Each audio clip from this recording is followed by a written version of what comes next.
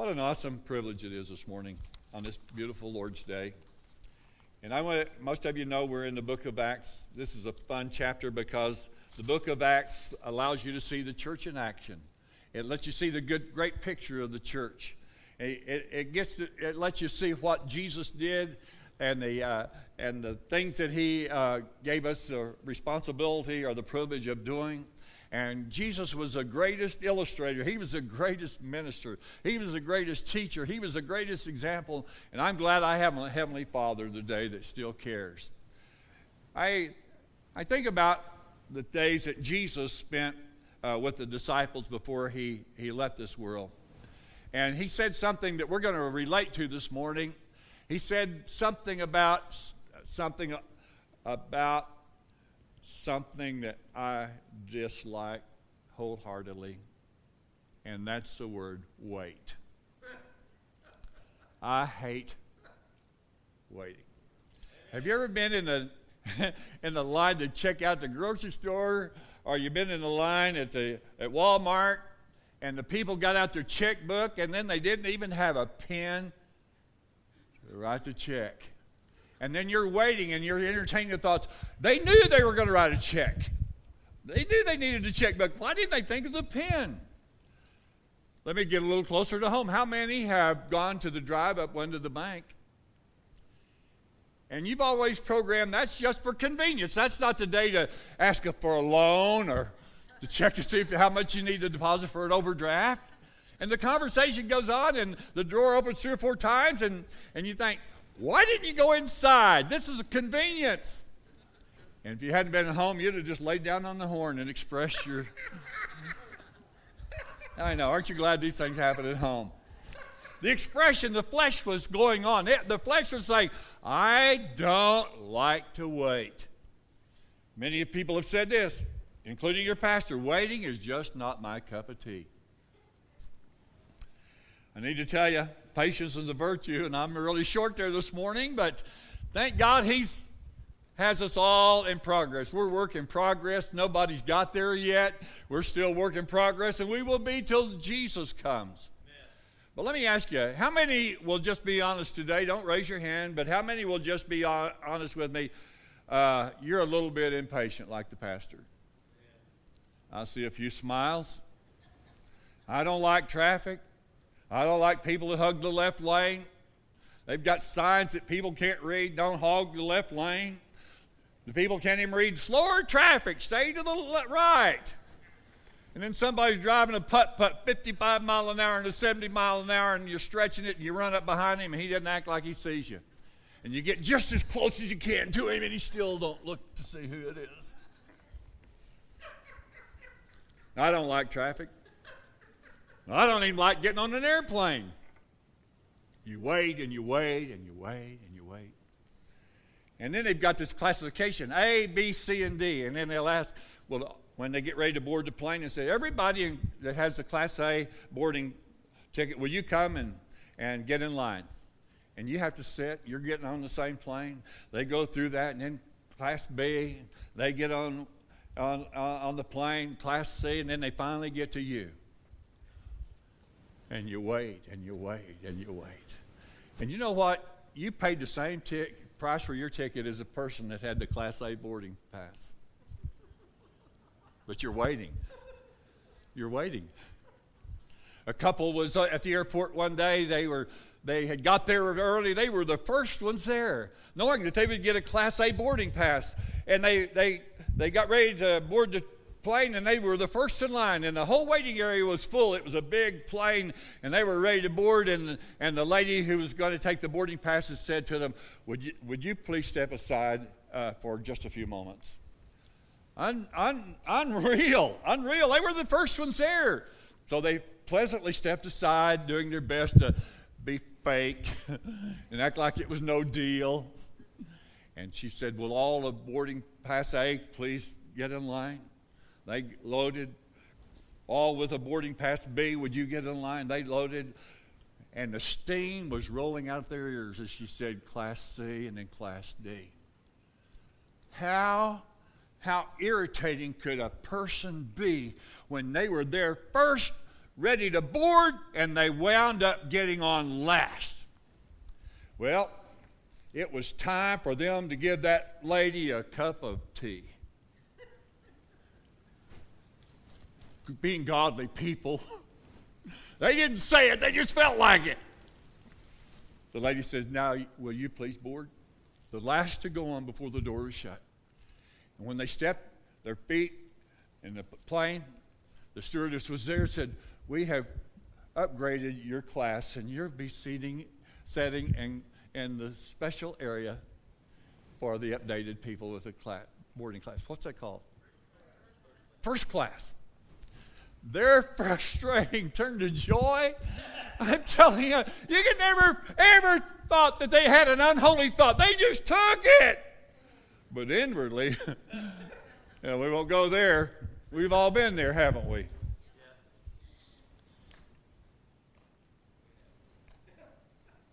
Maybe you're at the place that you don't even like to wait for somebody to write a check. Why don't you just flip out that credit card? It'll be a lot quicker. Well, there's something on the horizon, an opportunity that's set before all of us. It's something you're excited about, something you've been waiting for. You just want to get to work. Let me ask you this morning, how many doers do we have in the building this morning? You might not have been told all the instruction, but you just want to get out there and let's get that job done. A few of us. Leave the instructions to the guy behind me. Let's just get to work. Let's get to work. I don't have all day. Let's just get it done. We label those people as doers. Just let me tell you what to do. Just tell me what you want me to do, and get out of my way, because I'm going to help get that job done. What I don't like in those times is wait. I thought we were called to get this job done. In Acts chapter 1, verses 12 through 16, the people had been waiting for Jesus a way back.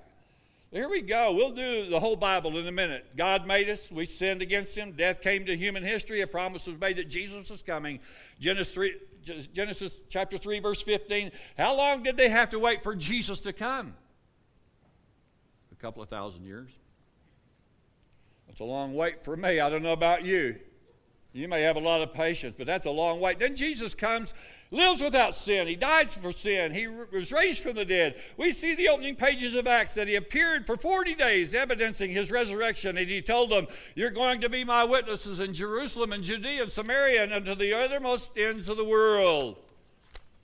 I've got a global mission I've called you to, something huge for you to do. You've been waiting for thousands of years.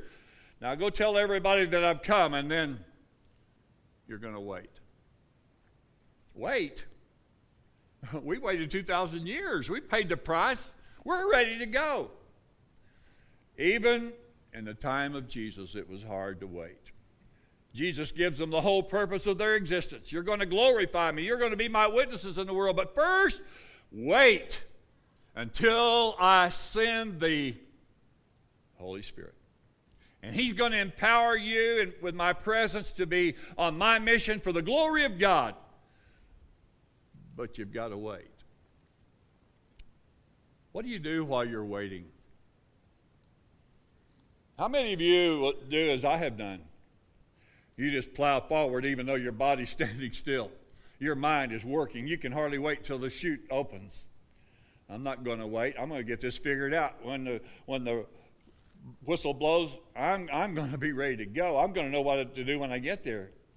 And maybe you've gone on before the whistle is blown, and then after you make a mess, you know you've done wrong, and you have to go back and fix it. That's a painful trip. I want to say something about Michael's dad this morning. He was not only a business partner, he was my wife's uncle. Anything that was hers was mine except money. And we were not going there this morning. But CA had this motto: if it's worth doing, why don't you do it right the first time instead of having to take the time to do it second to get it right? I want you to look at this facility this morning. He not only put this building on paper And when he sent it to the people in Arkansas with the architect called CA, and he said, "There's no need of me wasting my time. You've done it right." Not only was it a privilege to walk around this facility, but I'll never forget the day that the beams were all up, the braces were all in place.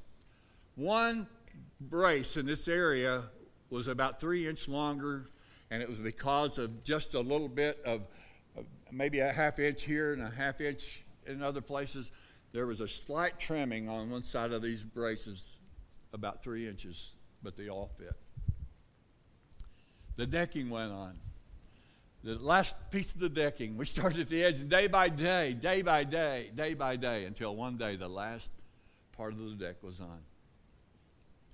And the great confidence that I had was there was a man on board of the ship that I was traveling on that knew how to do it right.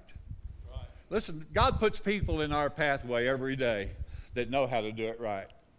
I'm not the captain of the ship. Thank God the Lord is the captain of the ship.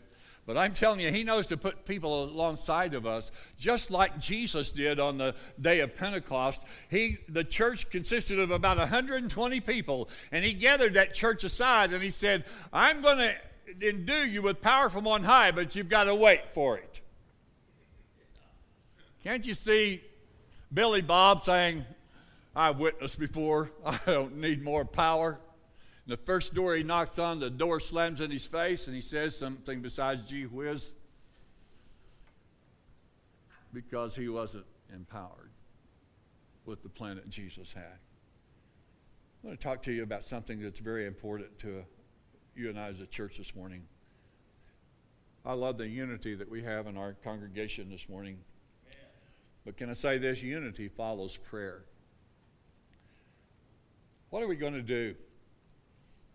You know, the biggest mission to the 120 was that God's people had been waiting for thousands of years. The purpose that he had, the provision that he made, and they waited, and Jesus was risen from the dead. He's ready to tell them to go reach the world, and then they've got to wait. And while they are waiting, there's something going on inside. And that's the convicting power of the Holy Spirit that deals with all of us. None of us are perfect. We've all been called, not to the same job, but God has called us on purpose for the purpose that he has, and that's being a witness. It's about him. It's about his responsibility in the world, and he's chosen you and I to be a part of that. In Acts chapter 1, verse 12, it says, "Then they returned to Jerusalem from the mount called Olivet, which is near Jerusalem, a Sabbath day journey away. And when they had entered, they went to the upper room where they were staying. Peter, John, James, Andrew, Philip, Thomas, Bartholomew, Matthew, James, the son of Alphaeus, and Simon the Zealot, and Judas, the son of James." Let me just say here, every name that has been named was one of the 12 that he had chose to be in leadership. There was one name, though, that not everybody wore, more than one wore, but it was the name of Judas. I'm sure those that had names like Judas that wasn't the treasurer wish their name could have been Leroy or Sammy or something more than just the word Judas. But during the day when Jesus had called them to wait, there was one that had made bad decisions. There was one by the name of Judas that had betrayed not only Jesus, but the other people that had a name by Judas. And what were they to do? They were called to be the disciples of Jesus. I can only imagine as that group was getting acquainted with other members of the church. I can only imagine those other people that bear the name Judas, it wasn't a real upstanding name.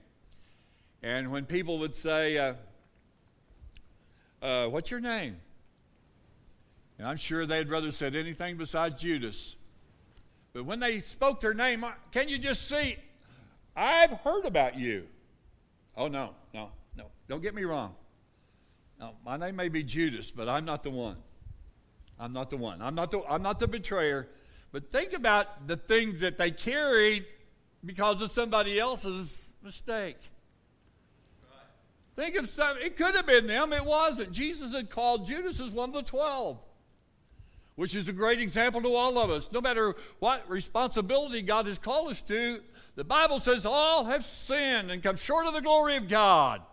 That's a reason, and many times we've heard this, even from our church world. I may have sinned, but I've never done it that bad. Well, Jesus says, if you broke one of the commandments, you broke them all. Right. Well, we don't like to hear that, do we? We like to categorize, well, I may have stretched the truth, but I haven't lied. Well, I tell you, I haven't committed adultery, but I cheated a little on my income tax. I haven't lied, I just didn't tell all the story. No matter who we are, no matter what we do, there have been times when the Bible says we've all fell short of the glory of God. Everybody take a deep breath. There's nobody here this morning that hasn't come short of the glory of God. All of the 120 were in one accord. They were devoting themselves to prayer together with women. And Mary, the mother of Jesus, raises. And she's part of the 120. Jesus had died for their sins. Jesus had rose from the dead. Jesus had appeared to them 40 days, proving that he was the one, the Christ that had died on the cross. And then the big commission to the history of the world is revealed. Jesus gives them the commission that day, and he tells them to wait for the Holy Spirit's power. And in that time, the three things are good patterns for us to learn from today. They gathered together, all 120. The whole church gathered together. The whole church gathered together. There's something about gathering that makes a church family. There's something about being a part. When the response comes to a need that's been made known, there's nothing like having a good response. When we come to church, it's always good to have a great response. It's good for you to be here. It's not so good when we miss you, but it's great when you're here. And we all have Sundays and times that we take off. But there's nothing about the gathering. There's going to be a gathering one day called the church. The trumpet's going to sound. The dead in Christ are going to rise first. There's going to be a gathering like there's never been before. And the people that you've been a witness to, that's represented the witness of Jesus Christ, are going to gather with us, those that have given their heart to the life to Jesus, because he's used you to touch them in order to get them ready to go there. And this is why we call you and myself the church. It's our call, our responsibility is to get people ready for the Lord. And people say, well, I'm just not good at being a witness. Yes, you are. You can be as good as you want to be. Well, I just don't have the ability to speak. I just don't have the testimony that others have. I wasn't sick at the point of death and God raised me from the dead. I haven't been broke and then one day money just came in and met my needs. Let me tell you something, you still have a witness. Have you ever heard this? Action. Oh, come on, help me. Yes. Help me.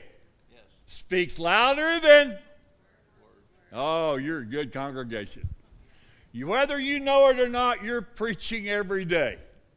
Whether you know it or not, you're speaking volumes every day as a Christian. You're a believer. You're a follower of Jesus Christ. He's called us and he gave us the Great Commission. Go ye into all the world and preach the gospel.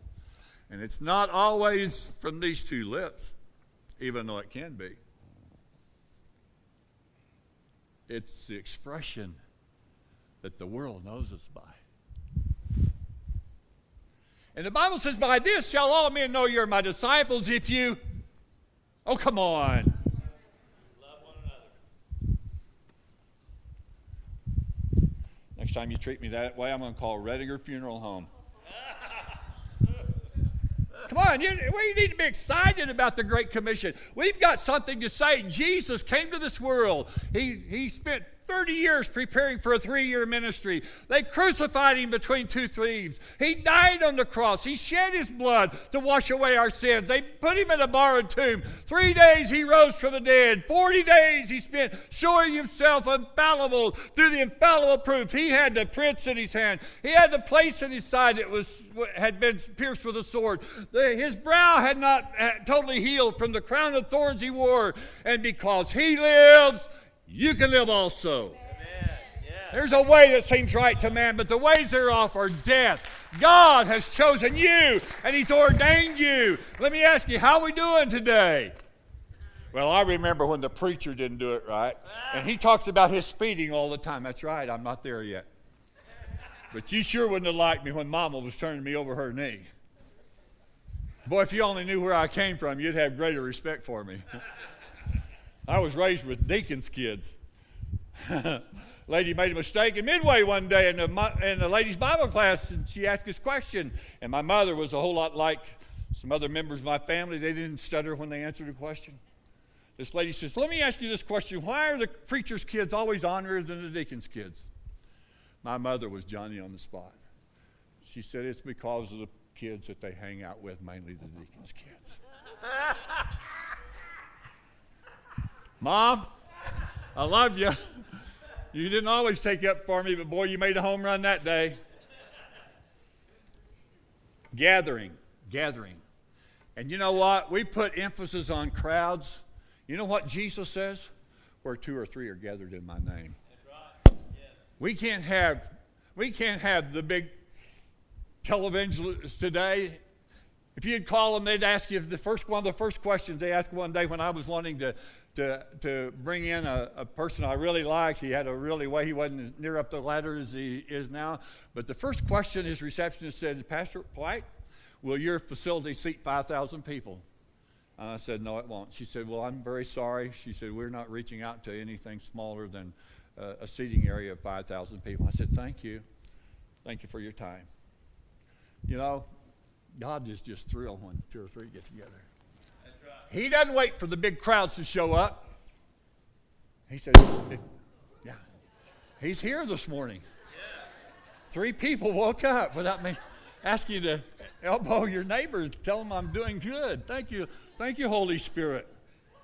No, we don't gather to talk about politics, even though we slip a little now and then. We don't gather to talk about the weather, even though we talk about it now and then. We're gathered for one purpose, and that is to exalt the Lamb of God, the one who takes away the sins of this world. We're here to pray for one another that we can be converted. We're here to lift up the brokenhearted. We're here to set the captives free. We're here to proclaim that Jesus is Lord, no matter how it looks.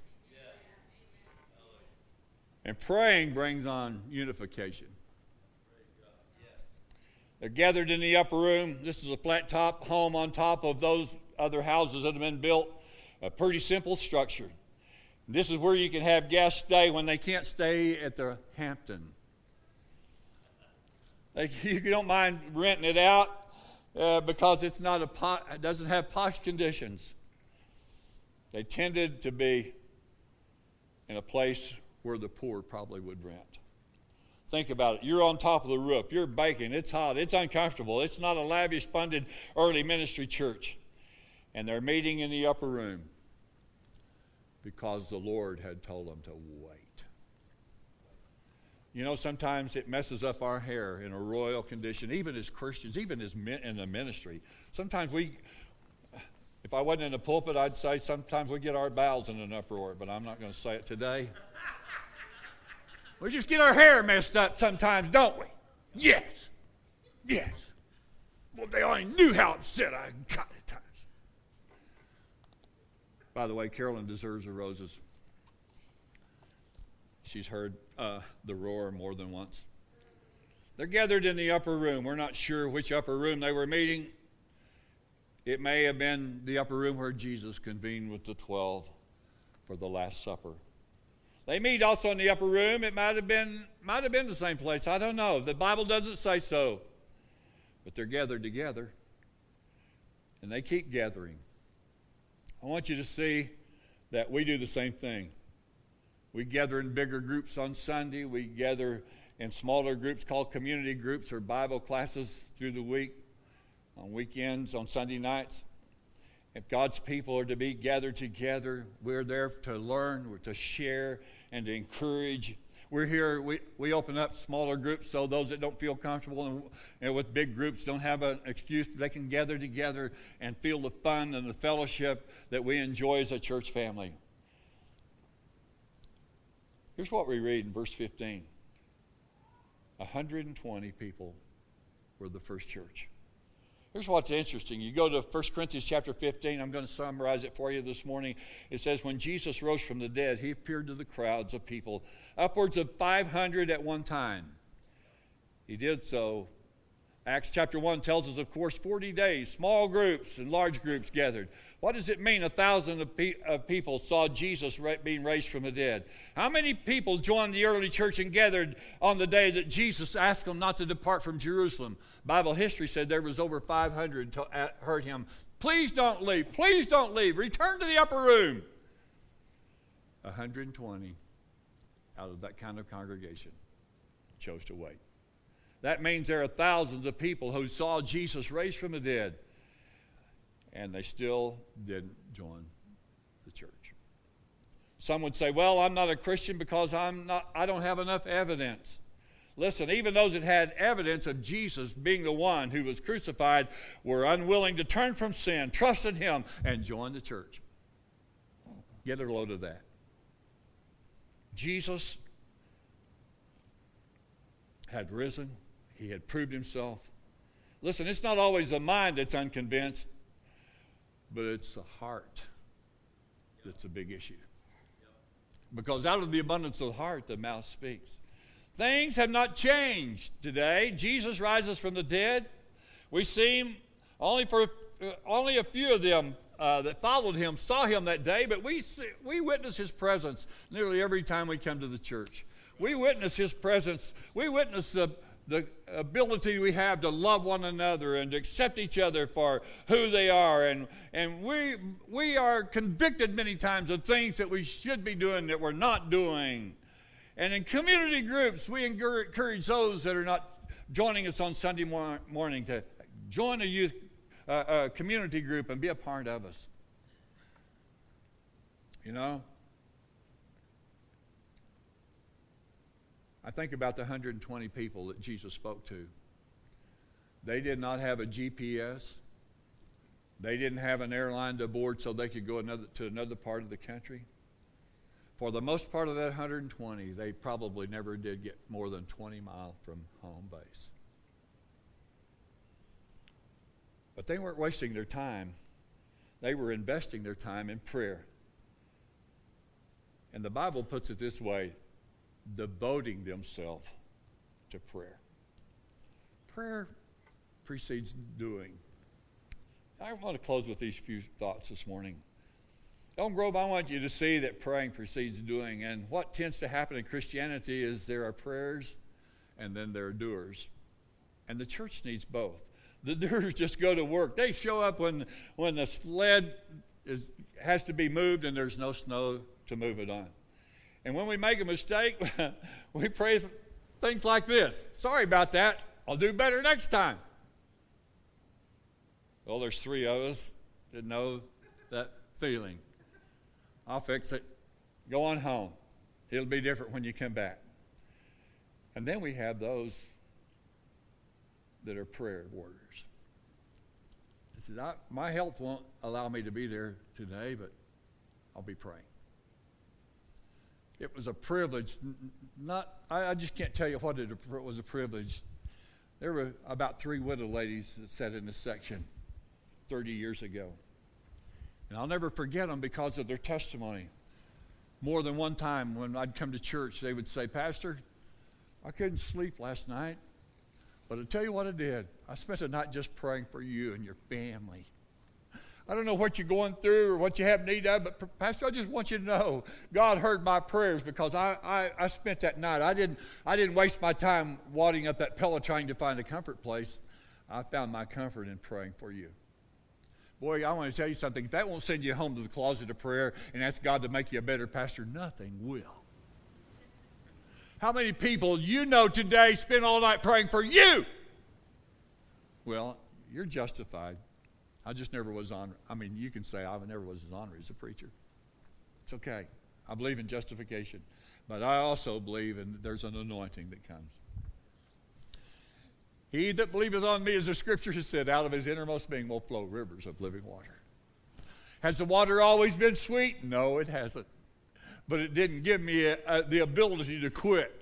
I just kept on drinking from the fountain until there came a time in my life when the sweetness and the fragrance of the Holy Spirit empowered me to rise up with wings as eagles, to run and not be weary, and to walk and not faint. I want to tell you something, church. If he can do that for me, he wants to do it for you too. Don't fold your arms and look at me like you're not a candidate. I'm telling you, God wants to walk into your house today, and he wants to give you a double portion of what you've ever had. And you may justify yourself. I'm telling you, the church isn't what it used to be. No, it isn't. No, it isn't. But God is getting ready to say, it's all over. The trumpet's about to sound. Let me ask you, would you like for him to find you full of the Holy Spirit, empowered, giving people a witness of Jesus Christ? Or had you rather just be a mediocre person, singing, Que sera, sera, whatever will be, will be. What's the next verse? Oh, come on. The future's not mine. Just see, thank you, Sherry.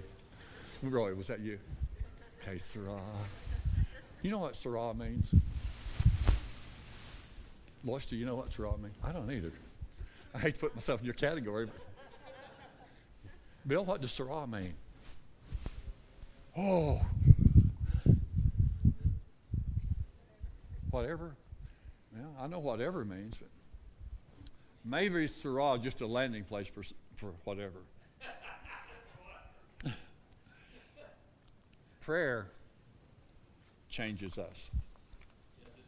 Michael stirred something in my spirit 2 Sundays ago that I haven't forgotten. Michael, we're getting ready to have prayer services on Sunday morning. He said, most of the issues could be solved at an altar of prayer. Thank you for waking up my spirit, Michael. Thank you. Thank you. Thank you. Thank you. You know, we all have a purpose.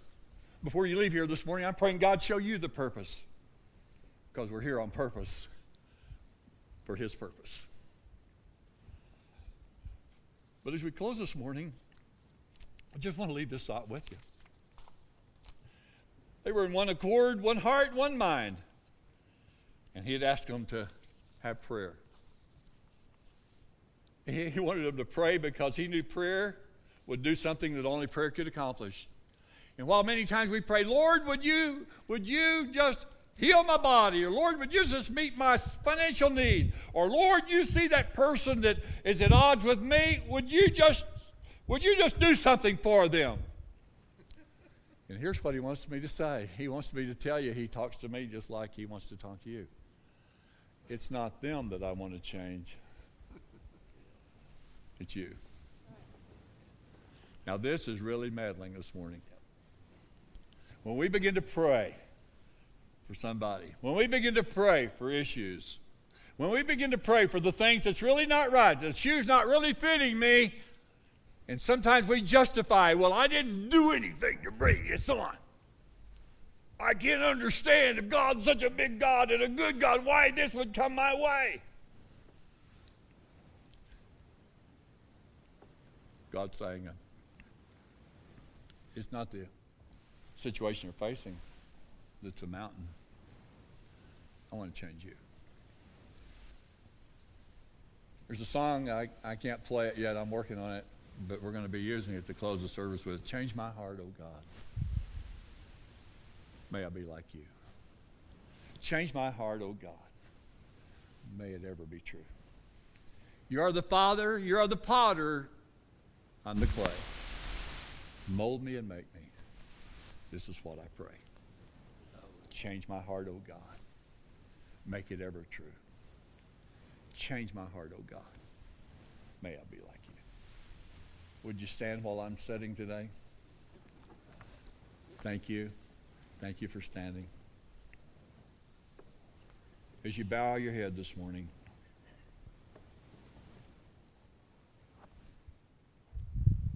and you join your pastor today.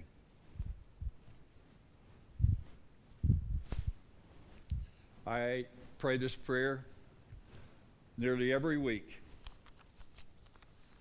And sometimes it isn't for the outside world. Let me just be honest with you. Sometimes it's just between me and my companion. Oh, I didn't intend to go there this morning. Sometimes it's not the odds between us and somebody we work with. Sometimes it's just the odds at the house. And sometimes we're just at odds with ourselves. But in a moment as we close the service this morning,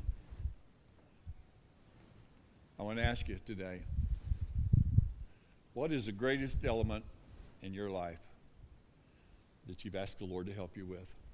And if you haven't asked yourself this question, I want you to ask yourself the question this morning. What is there in my life that I would love the Lord to help me with in the process of changing? And as you meditate for a moment, remember, prayer changes things, but the biggest thing it usually changes is me. If it works for me, then it works for you. I think today, as we reflect upon where America is and the controversy we have in politics, it's nothing more than a lesson to show us that politics doesn't work anymore. People are at odds with each other. People think nothing about putting other people down. It's a horrible picture to look at, because on our coins today it says one nation under God, indivisible, with liberty and justice for all. It doesn't say all of that, but it says in God we trust, which means the rest of it. But I'm going to talk to the church this morning. What's he saying? What's he wanting us to do? How's he wanting us to change our witness? And the Bible says this: let a man examine himself. So this is our benediction this morning. And if you're here and you want special prayer, please don't leave. I'm going to stay at the front of the building instead of going to the door this morning. I think there's refreshments prepared when you go to the foyer. But I want to close with this benediction. And if you need support for your prayer today, if there's something in your life that God is talking to you about, he's dealing with you about, and you want me to join with you in prayer, don't leave, but come forward and I'll join you in prayer. Father, what a joy it is today to know that we can come boldly to the throne of grace to obtain mercy and find grace to help in time of need. What an honor it is to know that we can put every need in your hands. Your hands are always bigger than our needs. And we can trust you with all of our heart. Lord, we don't have to try to figure things out. You've already got them figured out. Lord, there are those this morning that may have worked a lifetime trying to put it together. And they're weary and heavy laden. But you didn't leave them out. You beckoned them with these words: come unto me, all you that labor and are heavy laden, and I will give you rest. Take my yoke upon you and learn of me, for my yoke is easy and my burden is light. If you're here today and you don't know Jesus as your personal Savior, please don't leave. Please come forward and let me lead you in a sinner's prayer before you leave. This won't make you perfect. It'll just put you on the right way, on the right highway, so you can serve Jesus, so you'll know that your name's written in the book of life. Let's pray. Father, what a joy it is this morning to expound on the Word of God in the book of Acts, and what charged the church was that anointing, the Holy Spirit. There was something that came forward, Lord, on the day of Pentecost. Every man spoke different languages, which was a sound from heaven. And those languages were clothed with fire. And that fire set upon each of them. And they were gloriously, wondrously filled with the Holy Spirit. Father, my prayer is a shepherd of not only this church, but as a shepherd of our community today. Lord, my prayer is, Lord, empower me so that I'll have the ability to lay hands on those that need empowerment. Then this gift will go, Lord, and reach beyond my ability, and that person will reach their friends, and their friends will reach their friends. Lord, this is how the gospel is preached by all of us. Father, I just thank you on this beautiful Father's Day for the gift of God that you've given each one of us and the opportunity we've been given to represent a kingdom that never fails. All the praise goes to you in Jesus' precious name. And all the God's family said, amen. God